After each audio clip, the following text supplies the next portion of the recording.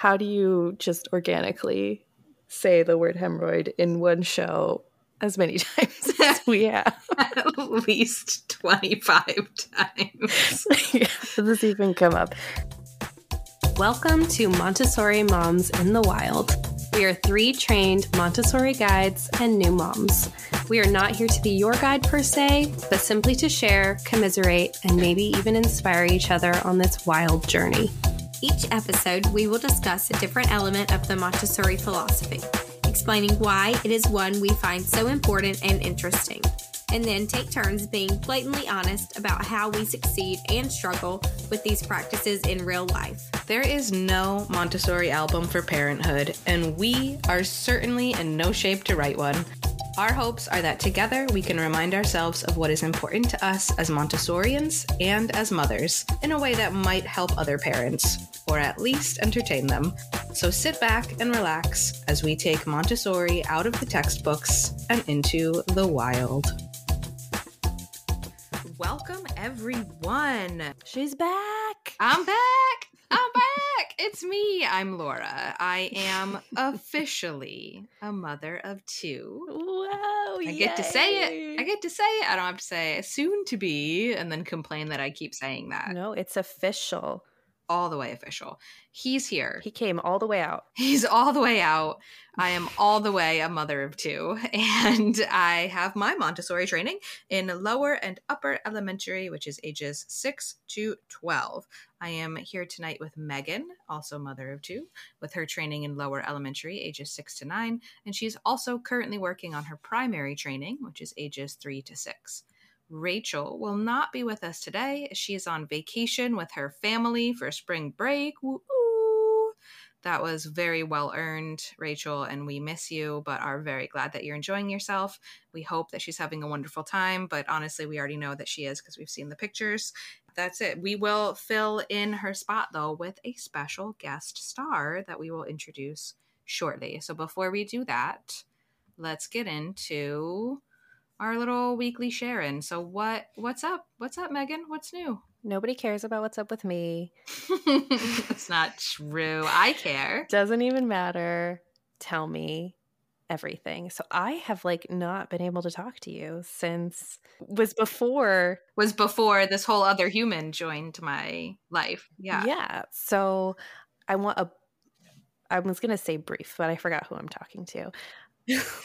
Little birth story of I know that he came out. Tell me more. Okay. Yeah, I will keep it brief on this one because also birth stories. I can imagine several people just stopped listening to this episode. I will not go into detail. I don't want to hear your birth story. Yeah, so almost a month ago, this weekend marks 1 month, which is freaking crazy. So 3 weeks ago, there was a super full moon, and I had jokingly said for 9 months that a full moon would pull this baby out. I don't know what it was about the moon. I've heard that before. That wasn't the case with my daughter. Because didn't you say you were I'd like it to be on the 9th because 9 is my lucky number. I also like 7. But there was a full moon on the 8th. Yeah, actually, the full moon was on the 7th. So that's why I was the full moon was on the 7th. I wanted 3 or 9 because those are my 2 lucky numbers. And I was like, that would be cool to land on one of those. But the full moon. But the moon was right in between those 2. And I jokingly said once the 3rd passed, I was like, all right, well, I guess he's coming with the moon. Or maybe we'll hit my other lucky number. And then the morning of the peak full moon day, I woke up to my water just exploding in a grandiose fashion. Yep, that's your water breaking all right. Because, I went through the birth education classes with my first pregnancy, and they're it's not like in the movies. It's not going to be a big gush. You might not even know. You might not even be sure. It could just be a trickle. And you might be thinking oh, did I pee myself? What is this? And turns out it's your water that broke. No, both times now for me, it was a water balloon was squished in my pelvic floor somewhere, and it was very obvious. So my husband's alarm goes off and I'm starting to stir, and I'm like, I feel a little moist and stand up. And I'm like, okay, yep, my water broke. So, when your water breaks, you're on a clock now. You've got most providers are going to give you about 24 hours before they're like, okay, this baby needs to come out, because that amniotic fluid is like your protective barrier, right? It keeps all the germs and things out from the outside, getting into the inside where the baby is. So my water broke, but I was not feeling any contractions or any other signs of labor. But I did know, we're going to have to go check in. So it was actually kind of a nice way for things to go down, because I knew, today is the day. I'm probably meeting him today or at least early tomorrow. Things went really fast with my daughter, so I figured once things did start, once contractions did pick up, I probably would not be waiting too much longer before I did meet him. But because I wasn't feeling those things yet, I was able to sort of just go take a shower, figure out what I wanted to wear, finish packing the hospital bag, and then go with my husband to take my daughter to school, because that's our usual routine. And we stopped for a breakfast, and she sat on my lap, and I'm tearing up, thinking this is our last breakfast together as a family of 3. Oh, yeah. I was not expecting that. I got so emotional before leaving for the hospital, leaving my daughter. Yeah. It was the first time I'd ever left her. She was only not even 14 months old yet. And yeah, that one hits you. And I feel like I wasn't expecting that when you're just sitting there and you're like, oh, this is the end of something. Yeah, it is. It's the beginning of something and the end of something. And it's a beautiful and emotional moment. And it was for me. Mm-hmm. And then, we brought her to school, and I had already texted you and Rachel. So Rachel, working in the classroom next to my daughter's classroom, had said something to her teacher. So as I'm walking up the sidewalk, everybody's popping their heads out of their classrooms like, hey, today's the day. Yeah, it was so sweet. And I got a big hug from my daughter's teacher. And so we go check in, and everything's at a very leisurely pace. For me, the trick both times with both labors, the thing that really got everything super kick-started was I put a pump on for just a second. Just put that pump on, get a little bit of stimulation, and contraction started immediately. Just thinking about it. Yeah. Contraction started by 3 p.m. that day. And by 9 p.m., it was time to push for sure.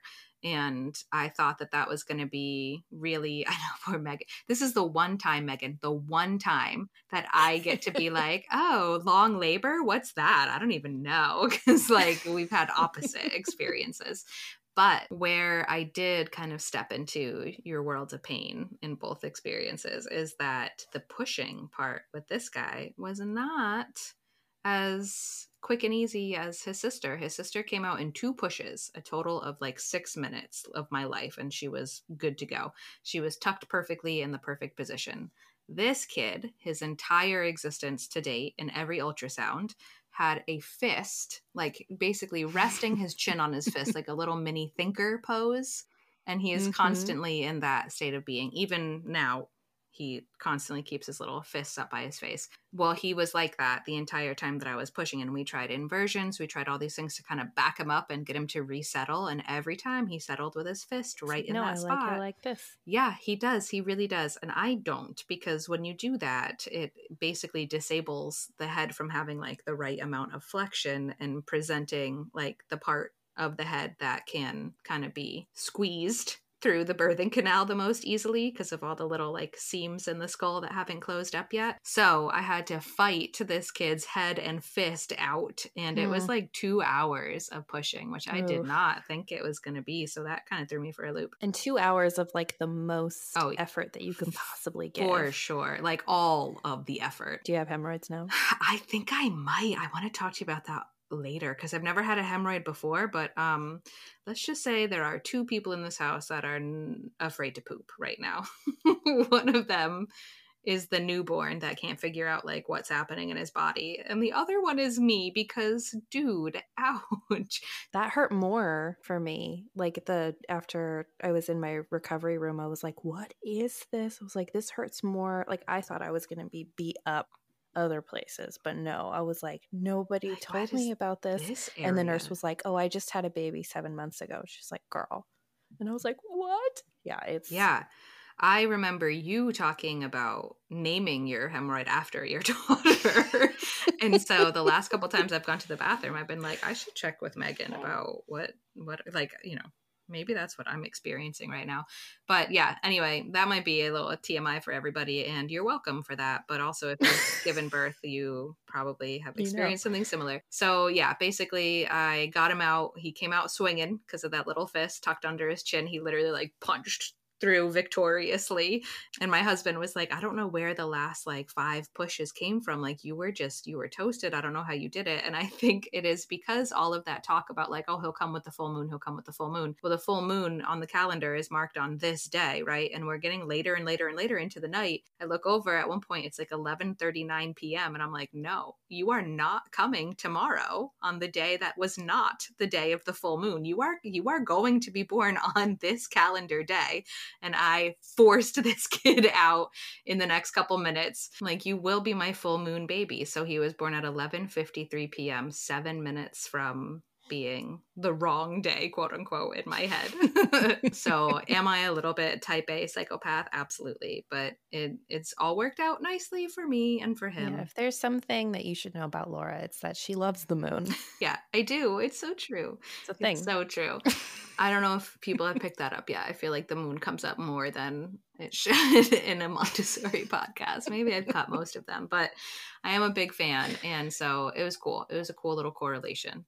So yeah, that was a very abridged version of... Well, I'm happy you're back and that you're both healthy and safe and that you crushed it. I do feel like a little bit like a superhero. And I think anybody who births a person should feel that way for at least a couple weeks before, life sets in and reminds you of all the non-superhero things. But that was the last couple weeks of my life, has just been adjusting to the new normal. I feel like in my Not Another Momcast podcast, an episode will come out tomorrow about just like a quick rundown of some of the initial differences that I've noticed. And there definitely are some trade-offs of like stuff that feels a lot easier this time, and then stuff that's like a whole new ball game, as you well know. So yeah, that's where we're at. Well, I'm just happy to talk to you. Again, you were very missed. We have been very busy over here. I was in Boston, your old stomping grounds, a couple weekends ago for the AMS conference, and got to see so many of our old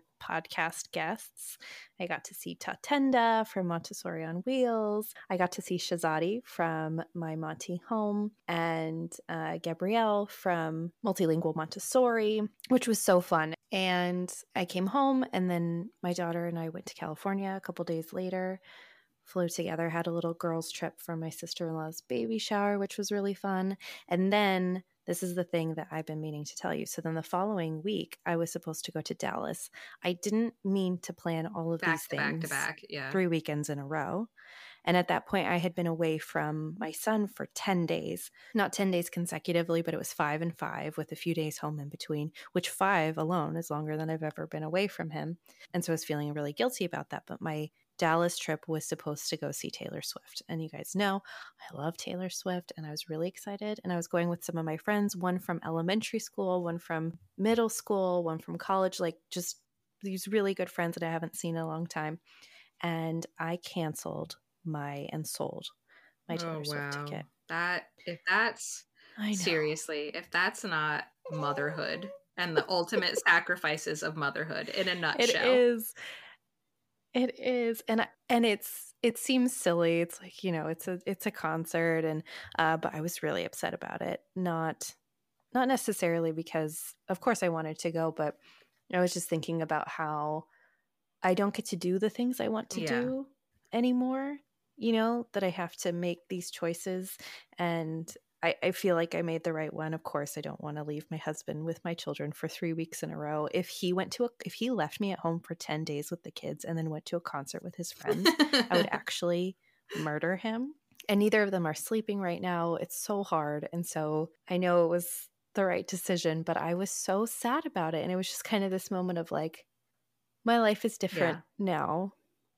I don't get to just kind of jet set off to do whatever I want. And I feel like that's like a duh, and it's obvious.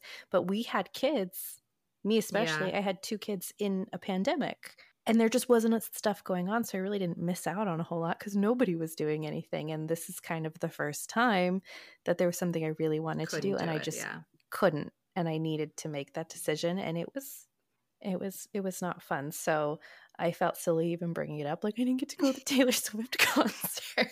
I know. That should not be taken lightly.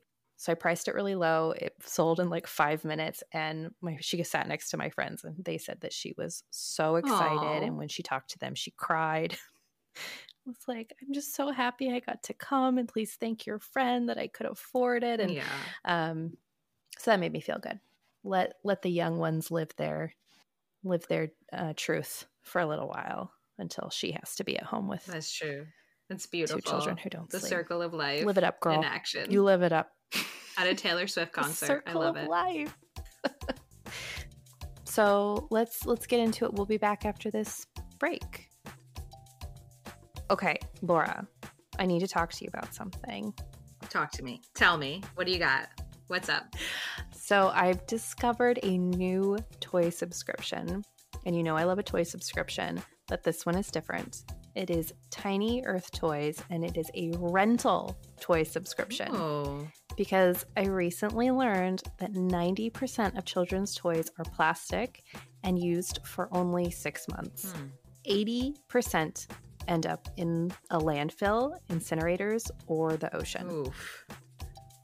But Tiny Earth Toys is here to change that. It checks all our boxes. It's plastic free, backed by educators, female founded, local, so it's in our backyard, and it's also a small business. So not to mention that we have been able to cut down our clutter and storage in our home because we can just send them back when we're done instead of trying to find a place to keep them. There's a 5-toy kit, and it's valued at $250 plus retail costs, and the rental starts at $35 a month, which is much different than the other subscription boxes that are out there. By breaking the cycle of overconsumption and normalizing reuse of children's toys, we can empower an entire generation to consume consciously. So you can try out Tiny Earth Toys by going to tinyearthtoys.com, and you can use the code WILD10 at checkout for $10 off your box. You can support our show by supporting our amazing partners.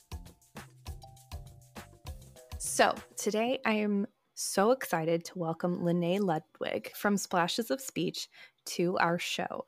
Lenay is a licensed speech language pathologist who I have had the pleasure of working with personally, as she is the speech therapist to our son. After our first session, I knew Lenay's approach to language was very aligned with how we approach language in a Montessori environment. We were excited that Lenay agreed to join us because I can say from personal experience that deciding your child may need speech therapy can be daunting. We are also aware that not everyone has access to services, let alone services that align with your family's philosophy. So Lenay is here to answer our questions and give us some tips for navigating this. Welcome to our show, Lenay. Can you tell us a little bit about Splashes of Speech and how it came to be? Yeah, it's kind of funny. Splashes of Speech actually started as a blog when I was pregnant with my son, who is now 4, and I had my daughter who was not quite, well, she was right around 2 years old. And so I had kind of some of the thoughts that a lot of parents have, just kind of wondering, is she hitting those milestones? You know, is she kind of along with her peers in terms of development, in terms of speech, of course, was an area that I watched very closely. And then I also had some friends kind of reach out during that time and ask questions regarding their kids' speech development, like, what can I do? Is this normal? Some of those kinds of questions. And so I thought, yeah, this would be a really fun time to, you know, use her development to help guide, maybe give some ideas for other people. And it was also just kind of fun to document some of the activities that we did back then when I had all the time in the world. Helpful perspective. We just were talking recently about how when you're a professional first in whatever field you're in, you have that perspective. But then when you move over to parent, all of a sudden you're like, oh, I get it. I get the worry. I get the wanting to have answers and not having the trusted resources around you. So I did not know you were a blogger first. Kind of. Yeah. So It was funny though, because I do think that there were times that I thought, man, I'm killing this mom thing.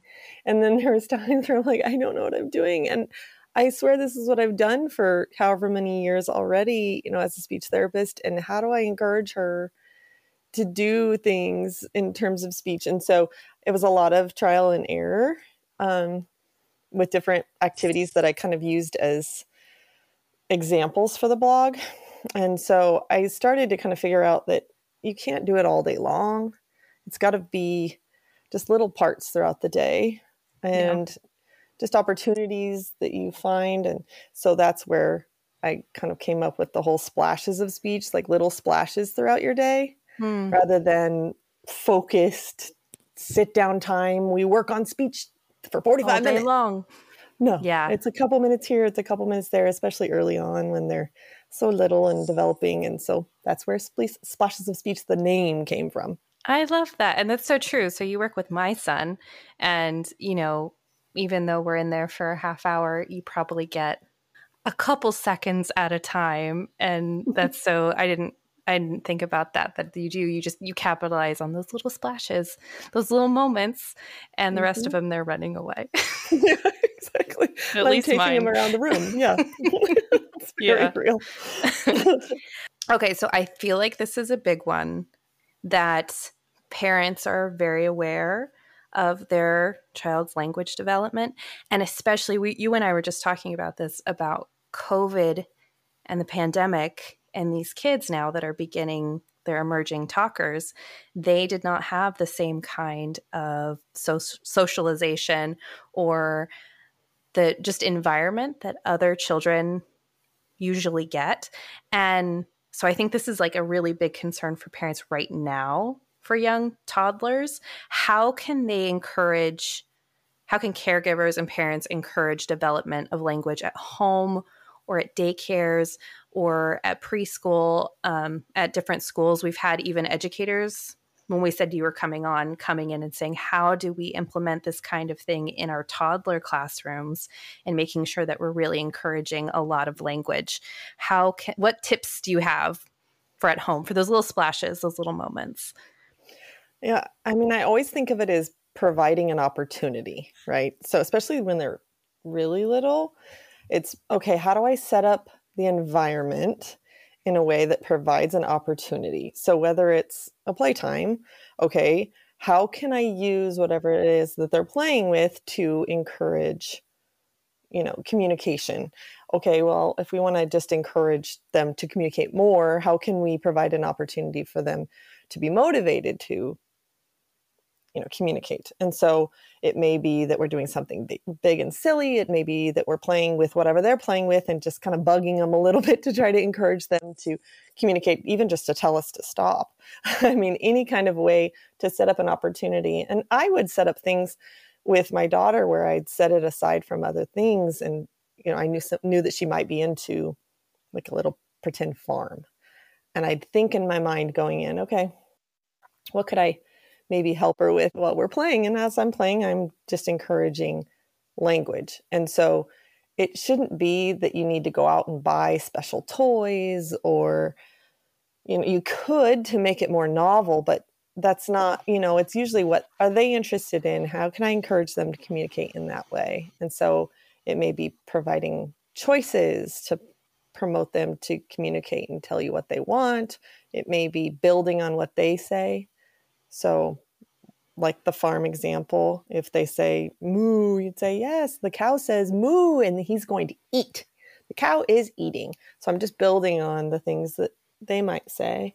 Yeah, I feel like something that I immediately was drawn to with you is because we obviously in our home and in my own teaching follow a specific pedagogy, and something that we've talked about, you're like, I feel like we're like very in line with Montessori, and it's meeting the child where they're at, meeting them where they are at developmentally, but also just on a personal level, meeting them through play and their senses, and, making it contextual.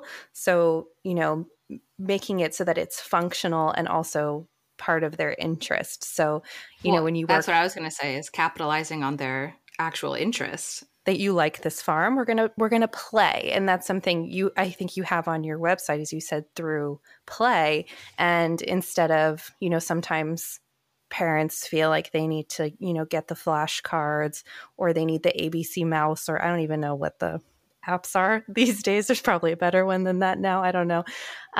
But feeling like they're grasping at straws and trying to like teach language, and language is taught through just interacting. And so what I love about what you do is just, it's fun, it's interactive, and it's part of their daily life, you know, playing with animals on a farm. Or I think last week you just blew bubbles with my son, or pulled a balloon down, and he said pull, and he's never said pull before. And that was so cool. So That was really cool. it was cool.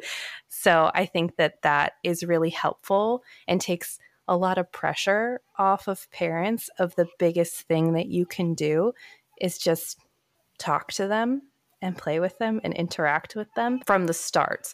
And I think that's what a question a lot of parents have, is like, how do we build this at home from the very beginning? If you have the honor of working with Lenay, she's just going to play with your child, and might bug them a little bit too, like you said.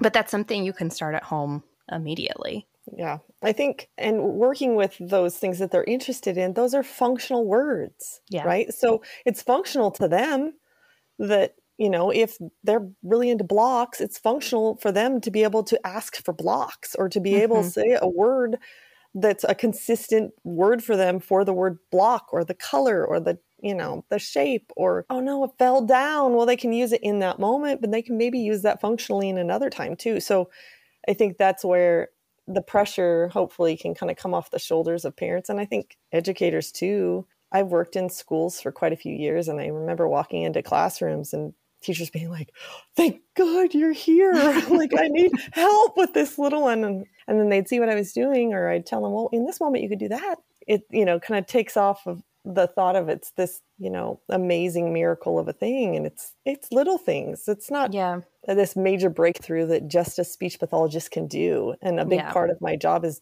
teaching parents that, showing teachers that you can do this.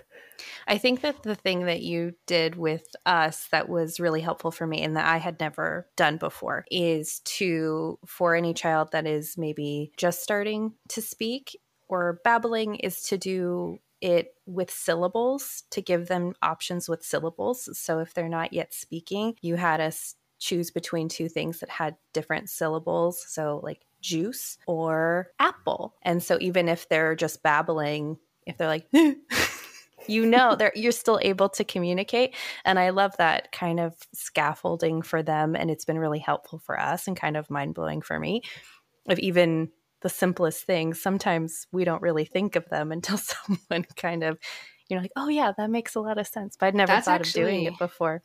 That's actually kind of blowing my mind. That's a really cool way around helpful, that. Right? Like a single syllable babble versus a multisyllabic babble is at least an attempt at recreating that word, which gets you one step closer to figuring out what they're trying to communicate. That's so cool. I love that. That's definitely the hardest part, I'd say, about having a child struggling in that way, is that they're struggling to communicate, and you're struggling to understand their needs. And that's the biggest obstacle, is that they have all these things they want to say and they can't. And oh my gosh, how frustrating. Yeah, that leads to so many other behavioral things too, because you know, every child is different, but a lot of children will get frustrated with the inability to be understood and communicate. And then you get all these other behaviors and meltdowns, and you as the adult can be triggered by your frustration of your inability to understand. And it just leads into so many other aspects of your relationship that's just a simple little tip like that can be such an important game changer. Have you found that there's like a big connection between speech and behavioral issues? 100%. I can't say. I do think what happens a lot of the time is we default to think that that's what all behaviors come from. And I think we're, you know, all parents and anyone who have worked with children know that's not always communication. But a lot of the time it is. And so giving a child some kind of success in those moments, whether it's, syllables, or maybe they use their little baby signs, or maybe they attempt to make a choice even by just reaching for the thing that they want, which some kids don't even do that. And if they can do that and have some success, you'll see it in their eyes. You'll see them excited that they were able to get their point across. And then those little moments build. And I think the motivation for them is higher. The motivation for parents, is higher. And I think that those little successes, just as tiny as they seem, can really reduce those moments of frustration. And it's motivating for the next communication attempt, right? Yeah. Building on those little successes. Something we've talked about before is we had a previous episode on what Montessori called human tendencies. And they're just basic urges that humans have. And, the urges that we have that drive us forward and drive our society forward and make us want more. And one of those is communication. Like, it's a basic human need. And so this kind of goes into my next question, because there's also something we call the absorbent mind in Montessori of children from birth through 6 years old. They have this absorbent mind. It's like a sponge, like anything, they're just taking in all of it. Language, culture, behaviors, everything that comes their way, they are absorbing it. And what I've heard people say before with children who aren't talking yet, they say they just don't want to. They just don't want to talk yet. And my thought is always, of course they want to communicate. And the question is, and I think the hang up is a lot of time of like, when should I be worried? When do I need to seek help? What should I be looking for? And when is it something that we should be looking towards maybe some support? Yeah, I think the frustration is something that we look for pretty early on. Some kids come in and they're just not really communicating that much, and parents will say, no, I don't see a whole lot of frustration yet. I think as they get older, you'll see it come out, especially as their vocabulary, even in their brain, grows. They're starting to be able to want to tell you things, or tell you things that they want. And so frustration is a big one. I think a big one is looking at kids their age. And so, yeah, there's a wide range of normal for sure. But if your kids are around other kids their age and you're seeing that they're not quite where they need to be, that's another thing that you might talk to your doctor about. I think it's smart to just bring it up. If you have, I believe in mom gut and that intuition, like maybe something doesn't feel quite right. Or maybe this is one I hear a lot. And I think I've heard it from a lot of moms that have multiple children, but that, he's not doing what my other son was doing. Or, and girls and boys are a little different often with their communication, in that girls tend to communicate maybe faster or develop maybe a little bit faster. But if you see a big wide range from what your first child was doing or what children around are doing compared to what maybe your second, third, fourth child are doing, that's also something that you might want to talk to your doctor about. I think it's worth it.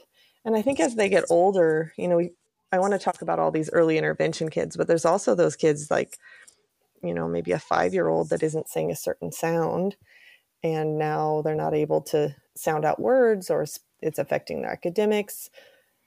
Maybe talking to the teacher, like, what do you see? Are you seeing that they're having a hard time saying these things, or are you having a hard time understanding them at that age? And so I think it's really reaching out to resources and trusting your mom gut. Yeah, I love that, because that's what you told me. I came in, and I don't really talk a lot about our speech journey, because I do try to keep my son's, what's going on in his life private to him. But my journey with this was that no one else was concerned. Family, no one was concerned. Doctor wasn't concerned. Teachers weren't concerned, but I was concerned. And I came to you, and I was nervous that, most people had said, wait till he's 2, wait till he's 2, wait till he's 2. And when I came to you, you said, well, yeah, but if you're worried, I'm worried. And that was just so validating for me of just like, we'll figure it out. But if you have a concern, I have a concern. And I think that goes into what makes it hard to find help is I've had friends and family who've reached out and like finally decided that they're going to ask for support and maybe are met with doubt or someone who makes them feel like they're doing something wrong or is immediately judgmental. So what would you say to look for when you're seeking resources and help? Because not one size does not fit all. I think, speech pathology is our scope of practice is so big. And so I think you need to really look into, first of all, specialty. Like you want to find a speech pathologist that specializes in whatever your concerns are, because some specialize in, maybe alternative communication. If you're, an AAC device is an area where you might think you might want to be able to look into, like something that'll help them communicate because maybe atomically they can't, or maybe they're having a hard time more in the level of school and academics. And so maybe you need to look into a speech therapist that works more along the literacy side of things. Or like me, I specialize in early intervention, language development, speech sounds. You want to look for specialty. You also want to look for age of, that they work with, because we can work with 0 all the way through, the whole lifespan. And so I think that's important.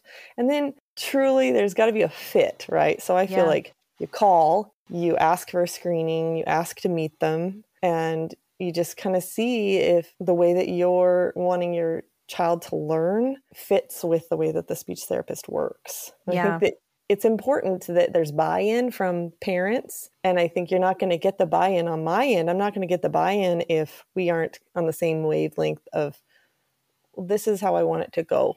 Yeah. And I think different speech therapists go, about it a different way. And it works for some children and sometimes it doesn't with others. And so I think it's hard because not everyone gets to choose. And I do know that that's true.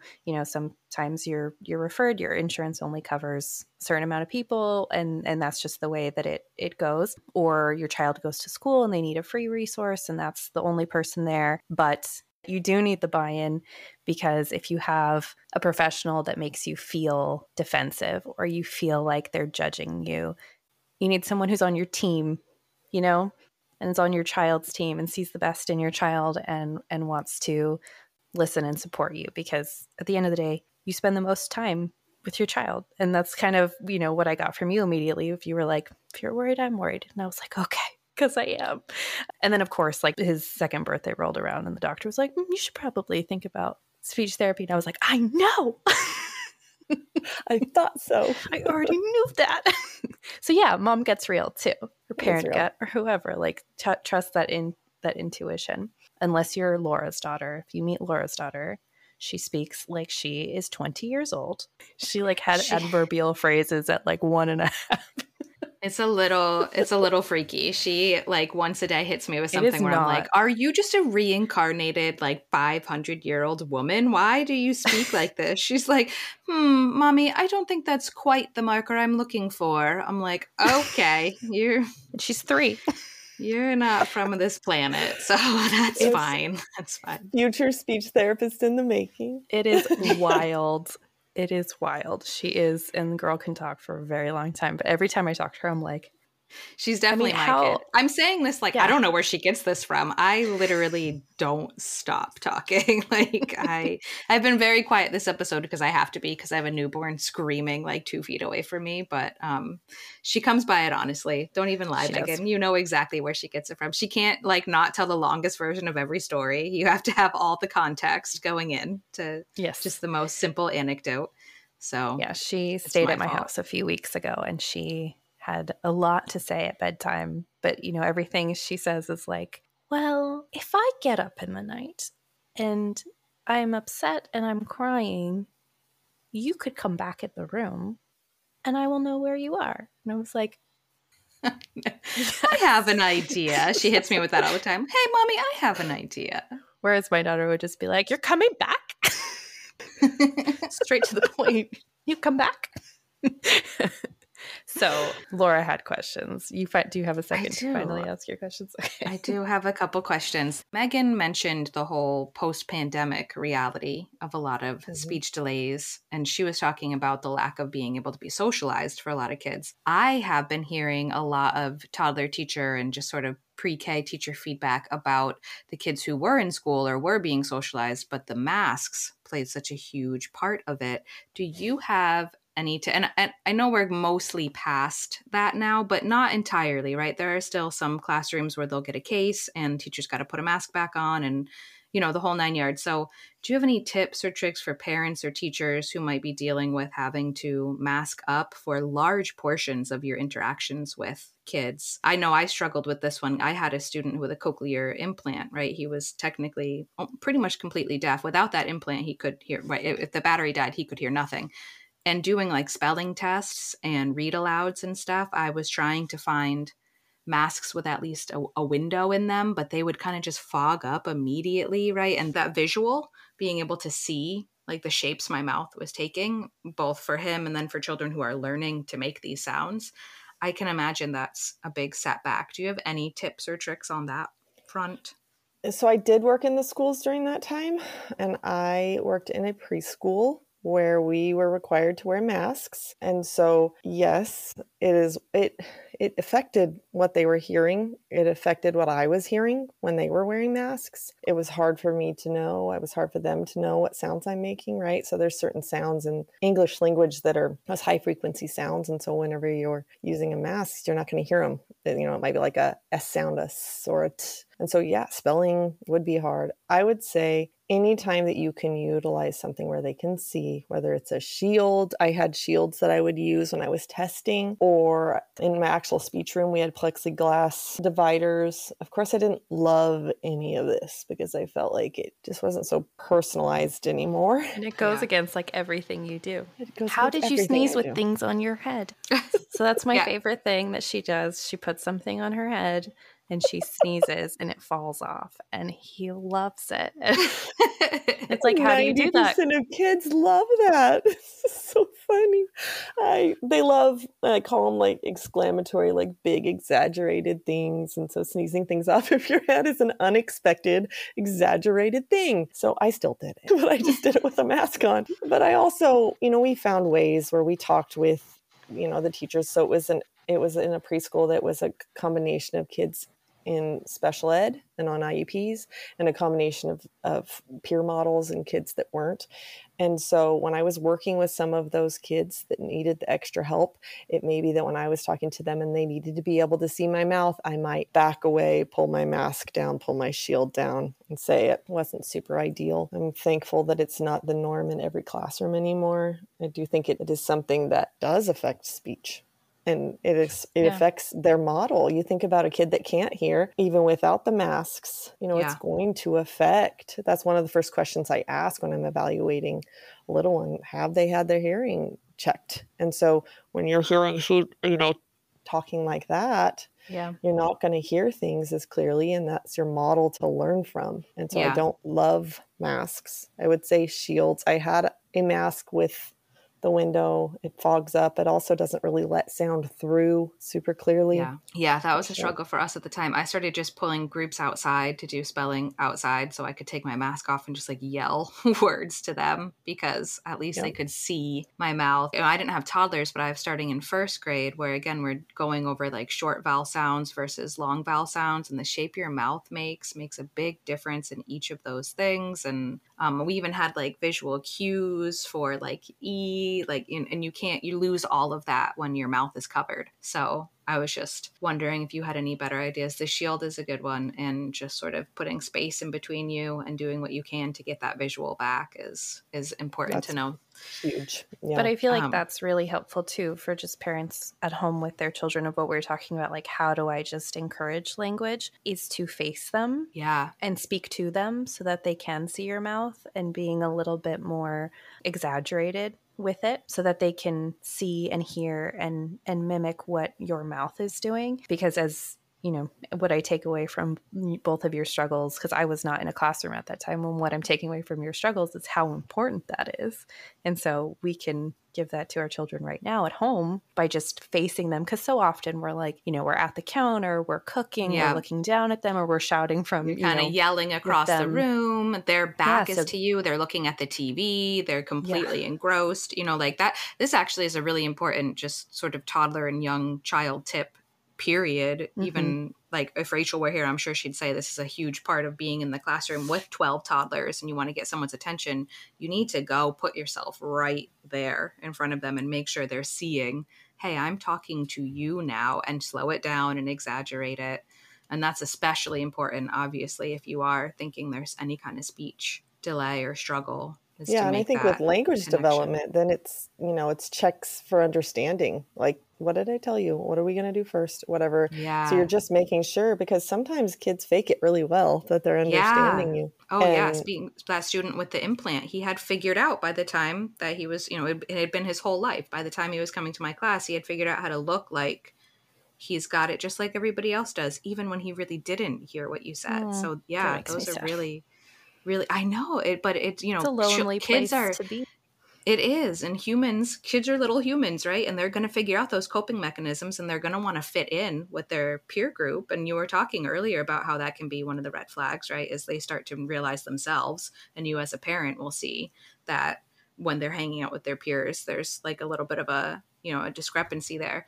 They'll figure out how to blend in. So those little like checks of like, what did I say? What order did I say it in? That's a really good tip too. Yeah. And I do things in terms of speech sound stuff. I do discrimination tasks, which I think in terms of speech, did you mean shoe or did you mean sue? And I do this, a lot of the time with two hands, one hand up, another hand up. I'll say, did you mean so or show? Right. So they're kind of showing me, one, what they meant, and two, okay, now I can give those visual cues on, or tactile cues to help them in producing a sound, right? So, you meant show. Let's say show. We're going to push our lips out like we're saying the be quiet sound, show. And so those discrimination tasks are good too, to make sure that, one, we're understanding and they're saying what they want to say clearly. And then how can I prompt them and scaffold them to be successful in producing that sound? And so for speech, that's another thing that you can do of like discrimination. Like, can they hear that was correct? Can they hear that those are different? Yeah. Yeah. And I feel like that's so helpful too. And just in that, what you were saying, Laura, is like, maybe no one stopped to try to understand, and saying someone cares about what I meant. Someone cares about what I'm trying to say. Kind of create that collaboration and that trust too. If this person wants to know what I'm trying to say and what I'm trying to express and what I'm thinking. So I feel like that's really helpful. I had a question and I don't know how to tactfully ask it. So maybe Laura can help me because she's good at this. Right. Ways that parents are intervening at home that maybe could be done more productively. I think there's a few things that I like to tell parents, and I do it in as positive of a way as I can, of being patient. Like, give your child time to say what they want to say. And then maybe you rephrase it in a way that would make it easier for people to understand. So if a child says something a certain way, want apple. Okay, you want an apple? You want to eat an apple? Right? But I'm being patient to help them try to get whatever they can. It may even be, that might be all that they say. Oh, you want apple. But you're being patient, because I think parents speak for children sometimes a little more than they need to. Yes. Try not to interrupt. Like, I feel like I'm an interrupter with my daughter because she's one of those big talkers.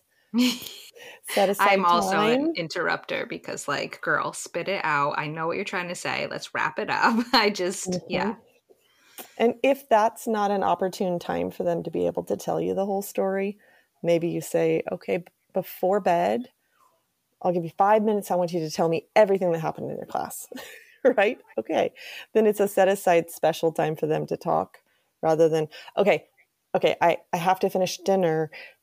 Okay, tell me what you wanted to say, and then it's pressure. And now we're getting communication breakdown and we're getting stress. And now we just lost that communication moment. Yeah, So, that connection moment too. Yeah.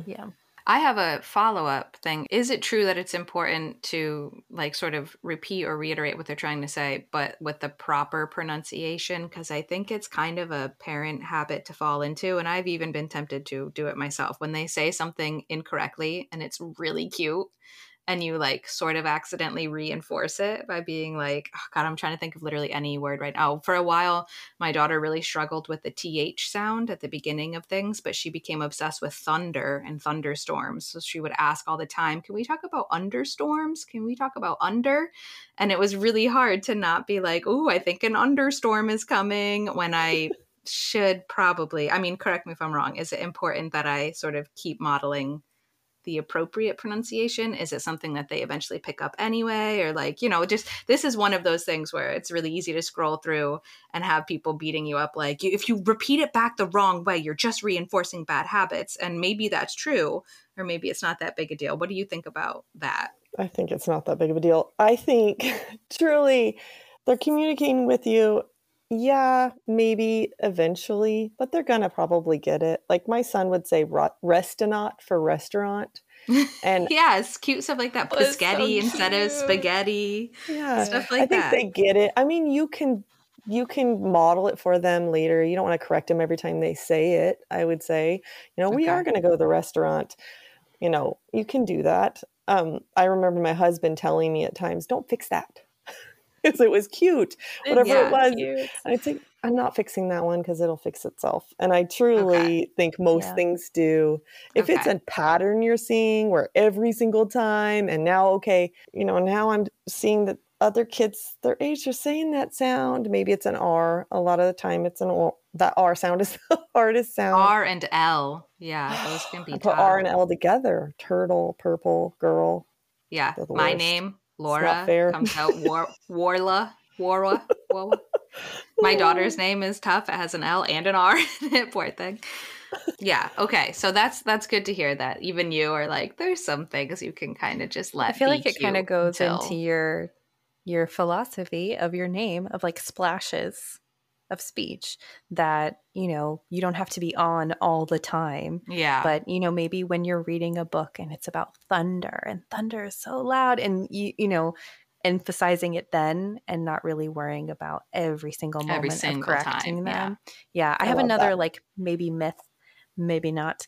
But the whole idea of kind of baby talk that we as adults love to do to children. And, something that I have heard as well, and sometimes they don't align, is that we do, when we speak to children, maybe want to speak in a higher pitch correctly, but maybe more exaggerated, more of a sing-song kind of way. And then there's also people, especially in the Montessori community, that are like, you speak to them like they're adults. You speak to them like you'd speak to anybody else. Is there a way that we should be communicating with children that helps them with their language? I think that there's a balance. I think when they're really little, sometimes that's how you're calling attention to things. Maybe they know you're talking to them because you're talking maybe in a higher voice. Hey, Rogan, look over here. Hey, look, do you see the little puppy? Right? That's an example, right? Yeah. I'm not going to say, Rogan, there's a dog over there, right? So maybe I'm calling attention. I think there's a balance to everything. I don't think anything is black and white in speech development. But I mean, I will say that I definitely talk to my kids more like an adult than some parents do. And I hear them say things to me that I think, oh, that was me. Like they said, oh, we're going to do that as well. Mommy, can I go, so careful on how they say things. So I don't know that I'm the perfect model of that.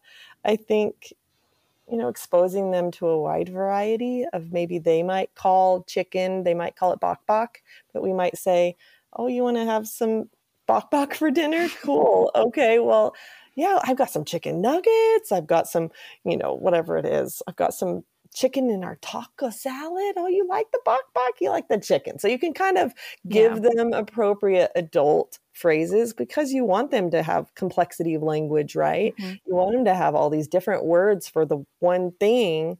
So there's a balance. I don't know that I would tell anybody, now when they're starting to get older, maybe 10 years old, maybe we shouldn't be talking in baby talk to our 10-year-olds. But I think there's always, appropriate like time and place and a balance. Yeah, because there's a difference. Because I definitely have a teacher voice that is different than probably how you and I are speaking right now. But it's definitely somewhere more in the middle, not so much the goo goo gaga, do you love your mama kind of thing. And definitely not like an adult. And even when like we sing songs to them, we sing songs in an octave higher than we would normally sing because their voices are higher. Yeah, I feel like it's kind of natural to want to speak to them that way. And I feel like that's shouldn't be beating yourself up about that. If anything, it's quite natural to do. But also I love the just being yourself, Totally. as well. Or sneezing something off of your head and saying achoo. Like, I'm not going to do that to an adult. I'm not going to do that to a 12-year-old who comes in. Because it's hilarious. The little ones like it. And so that's I love it. She like walks up to the cash register at the grocery store and she's like, hey, I got a game for you. And they're like, okay, crazy lady. All right, I have one last one. Last one that also might be sort of in this same vein of like a misconception, truth versus things parents hear nowadays. And also does remind me of having not the former student I was just talking about with the cochlear implant, but a different student who was pretty much completely deaf. I remember her parents being really terrified to teach her sign language. And this is a thing that I feel like I've heard a lot of times about the idea that if you even just showing your baby who you have no reason to suspect is deaf, but just is obviously not verbal yet, teaching signs, is there any correlation between doing that and a lack of ability to develop language and be verbal? I think it's on the contrary, actually. Yeah. There's research that says that using pretty specific to your child, it's baby signs, but maybe the way that they do it, right? It's not going to be perfectly ASL in the correct order or whatever, that it actually can encourage them to communicate. But I always tell parents, pair it with words. Okay. So if I'm going to do more, or I'm going to do eat or drink or please, I'm going to always pair it with words if that's what my goal is, right? My goal is for them to be verbal, but maybe this is a way to bridge the gap. Maybe this is a way for them to communicate something that they don't have a word for yet and be successful with to decrease that frustration, right? Sure. Give some success, but we're scaffolding and supporting them towards verbal language. And that's the way I always think about it with baby sign. Like, I used it with my daughter. And I would say it was nice in moments when she didn't have the word that she would have the sign for it, but I would always model it verbally. Right. In those moments. Oh, you want to eat? Do you want some milk? Right? Where I wouldn't just hand her the milk if she signed milk to me, right? Because my goal was verbal communication. It was just kind of a bridging that gap between not having the word for it and getting that word. Idea of building confidence through the scaffolding of what the child is actually able to do. Exactly. Not having unrealistic expectations, but also always pairing the two. So you're not accidentally skipping the step where we have to actually learn the word. I like that a lot. And I hope that's helpful to any parents out there who might have babies right now and are like, not sure, like, do I teach them signs for things, or is so-and-so grandma right that if I do that, they won't learn the word for it, so that's helpful. And that's it. Those are all my questions that I just am impromptu hitting you with right now. So most of the questions were the same, and I feel like that I had asked on social media, but one last one that I feel like might be helpful for people. So someone had asked, My son had a tongue tie that wasn't trimmed at birth. The doctor said it would stretch. Will this affect his speech in the future? And how will I know if it needs to get trimmed when he's older? I would say you need to go to a dentist that specializes in it, or an ENT if there's other things that you're seeing. A lot of the time, whenever I'm evaluating a kid, I'll ask parents, did they have trouble nursing or drinking out of a bottle? That's something that I want to know. But, research really is showing it can affect some speech if it's pretty severe. But in general, most tongue ties aren't going to affect production of speech to the point where it's going to affect intelligibility. And it is definitely something that is not all speech therapists agree on, and not all dentists and doctors agree on. So it's controversial. And I think it's a big item right now. I will second that, because that baby that I keep muting myself over, he has a posterior tongue tie and a super, his lip tie, his top lip tie went all the way down to the bottom of his gums where his teeth grow. And in the 3 weeks that he's been alive, I cannot tell you how many heated opinions I have had back and forth from one side or the other. Either do not get it rectified, this isn't going to affect anything, all the way through, you will for sure have airway problems if his tongue doesn't sit right on the roof of his mouth and his soft palate doesn't form a certain way. You will see a speech therapist. It's enough to make your head spin. People are really divided on this topic. I definitely think I'm in the gray area. I think that there are definitely some things that they're seeing, at least in terms of sleep and airway things that we need to be aware of. I think we need to educate ourselves on those kinds of things. I'm not a specialist in airway or even motorically, what it's going to do for, when they sleep or when they eat. I will say that in terms of speech, unless it's crazy severe, I haven't seen it affect intelligibility. It might affect that they can't get their tongue all the way out to lick the top of their tongue or the top of their lip, or they might have some difficulty. But I would never tell somebody that if they have a tongue tie, it will cause a speech sound disorder. So you're just gonna, so that's my son. He also has a lip tie, and I had brought that up to you, and it sounds like if your baby has a tie, that you're looking out for the signs in the same way that any parent is, that you're looking out for. Are they getting frustrated with their communication? Are they meeting certain milestones? Is their pediatrician concerned? Am I concerned? And looking at it in that same way as well, instead of, that's really hard to have your pediatrician immediately telling you that they're going to need all of this specialized support in the future if you don't. As you can tell, as we've talked, I feel like I never want to be black or white. I feel like every child is unique, and we just go about their lives one step at a time. And so don't expect that just because of this one thing, they're forever going to have issues with something, and tongue ties are one of those things. But it's your choice as a parent to decide whether or not to get it revised. I would never tell people don't. I would never tell people to. That's not my job. That's not my scope of practice. But I think it's the parent's choice on what they want to do. And I think there are times where you might be able to see it affect other parts of their life, but you'll see that come about as they get older. And I think you make that choice as a parent as it comes.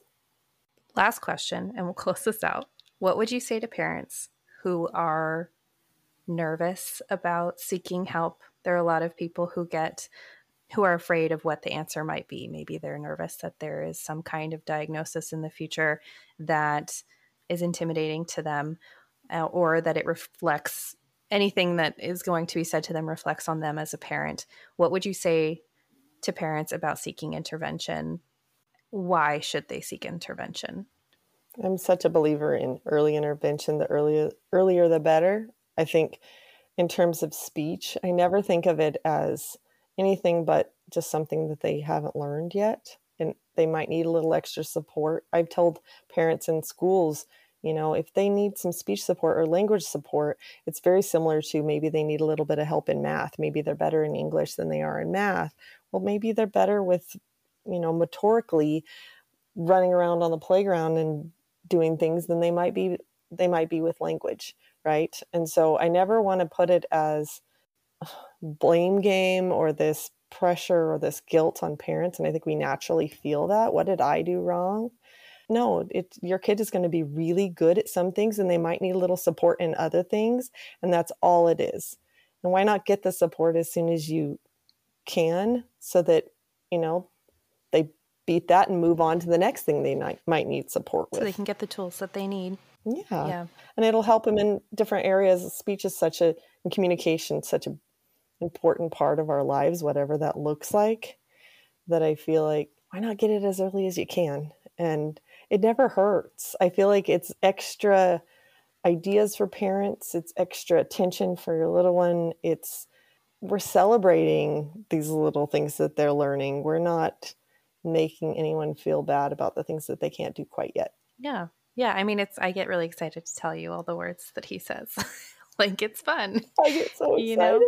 Well, just finding someone that can turn that into a thing to celebrate and not this thing to feel guilty and condemn your child. I love that you're pointing out that if one thing is a struggle, that just means there's something else that's a natural gift for that child. And it's really important to be able to recognize both sides of it, right? We as parents tend to hone in on the things that are struggles or difficulties or challenges and get really worked up and really freaked out about that. And it's just so important that we can remember, like, oh, okay, yeah, so this isn't his or her forte, but these multitude of other things are really great gifts of theirs. And it's important to talk about that with the kid too. I think sort of demystifying, like, yeah, this is tricky. This is hard for you. This is something you're working on. I have lots of things that I'm working on too. Here are all the things that you're already really good at. And like, I can't do those things, like that's all a really important part of this process, is if you think that your child is struggling with something speech related, not to freak out and get super down about what they're struggling with, but to also find some opportunities to figure out, what the good things are there, what the gifts are, and to hopefully find a specialist like you who sees that also and can celebrate that also. Because I think it's going to be important as a parent to find somebody who doesn't beat you up and make you feel worse, because that parental guilt is real, but somebody who can be like, all right, cool, I'm glad you're here. Let's do this. You're lucky, focusing Megan. on those strengths. I know. Yeah. I am. And that's why it's so funny too, Lenay, that I hadn't, I'm so into what we're doing that I was, hadn't even thought of it. And I was telling Rachel and Laura about how amazing you are. And they were like, well, would she come on the podcast? I was like, why didn't I think of that?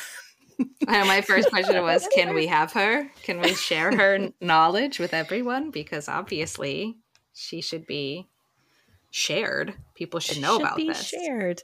Where can people go to find you and learn more about what you do? I have a website, splashesofspeech.com. I'm also on social medias, Splashes of Speech on Instagram and Facebook. You can reach out anyway through those avenues. Yeah, if they have any questions, can they reach out to you? 100%. Email, message me. I'm here. It's just me. Well, that's awesome. Thank you so much. You did great. Yes, thank you so much. Crushed it. All right, we'll move on to confessions. Do you have a confession? Or I do have a confession. I mean, I probably have like 1,000 way better ones over the last 3 weeks of my life, but again, deliriously tired. So as I'm sitting here at my desk in my office, I'm looking at all kinds of nice things that I have piled up all around me. And one of them is reminding me of a very toxic trait that I have of collecting and then sitting on really cool stickers. Okay, like I have such a cool collection of stickers to add to my water bottle or my laptop, dare I say. I want to put them on my laptop. I cannot do it, dude. I have like this awful anxiety about the idea that I'm going to place it down in the wrong spot. You have a tattoo, spot. Right? And then like what do? Like, game over, man. I do. I have a tattoo. That also took me a long time to decide what to do and where to put it. Was actually possibly more cavalier about the tattoo than I have been about this year's worth of collection of stickers that is sitting next to me right now. If anybody out there has any advice for how to just like pull the trigger, just rip the Band-Aid off and just put your freaking stickers on something and just be okay with it. I do have some advice Do for you? Can you save me? Yeah. So you take off the thing, the paper, and you place it on the thing that you want the sticker on. Are you actually explaining to me right now how to like physically apply the sticker? You pain in my butt? Because that I know. It's the overwhelming anxiety of a... Like, someone give me advice about how to do exactly what I just described. It's the recovering perfectionist in me, who's obviously not recovering as quickly as I need to be, that is just afraid to peel the sticker, place the sticker, and then immediately regret where I've put the sticker, or like put a couple more down and be like, oh no, if I had just put this one here, I'd be able to fit this. You know what I mean? Like, I wish I had a way to like plan it out perfectly before I stuck them down. I was just telling someone about how much I love stickers. It was at the conference, actually, because they had these different Montessori stickers. And I was like, oh, I love me a sticker. That should be our next business venture. You won't be in charge of where you place the stickers, but I feel like there's a need for like a professional sticker placer. I need it. Yeah. If we could start that business, would you not pay for that? I will be our first customer because I'll just do it. Will you come over and put all my stickers on for me, please? Yeah. Okay, that would be great. That would really solve my problem. That sounds so fun. Thank you.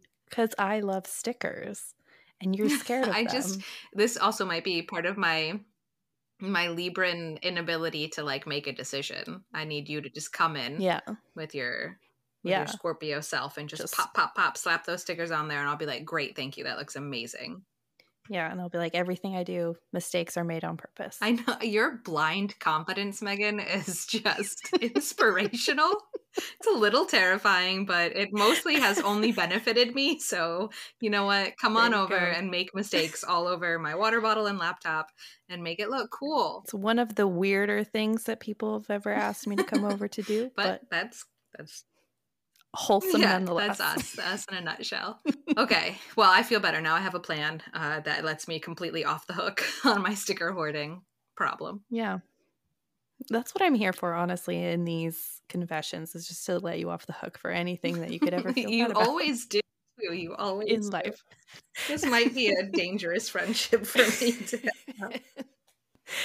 Okay, well, I told you I have my list, and it's come in handy because I had nothing to share, and I have my list of confessions, and I do have one on here that is just ridiculous. So, do you remember Fairly Odd Parents? Yes, I do. Yeah. Obviously. It's a great show. It is. Timmy is an average kid that no one understands.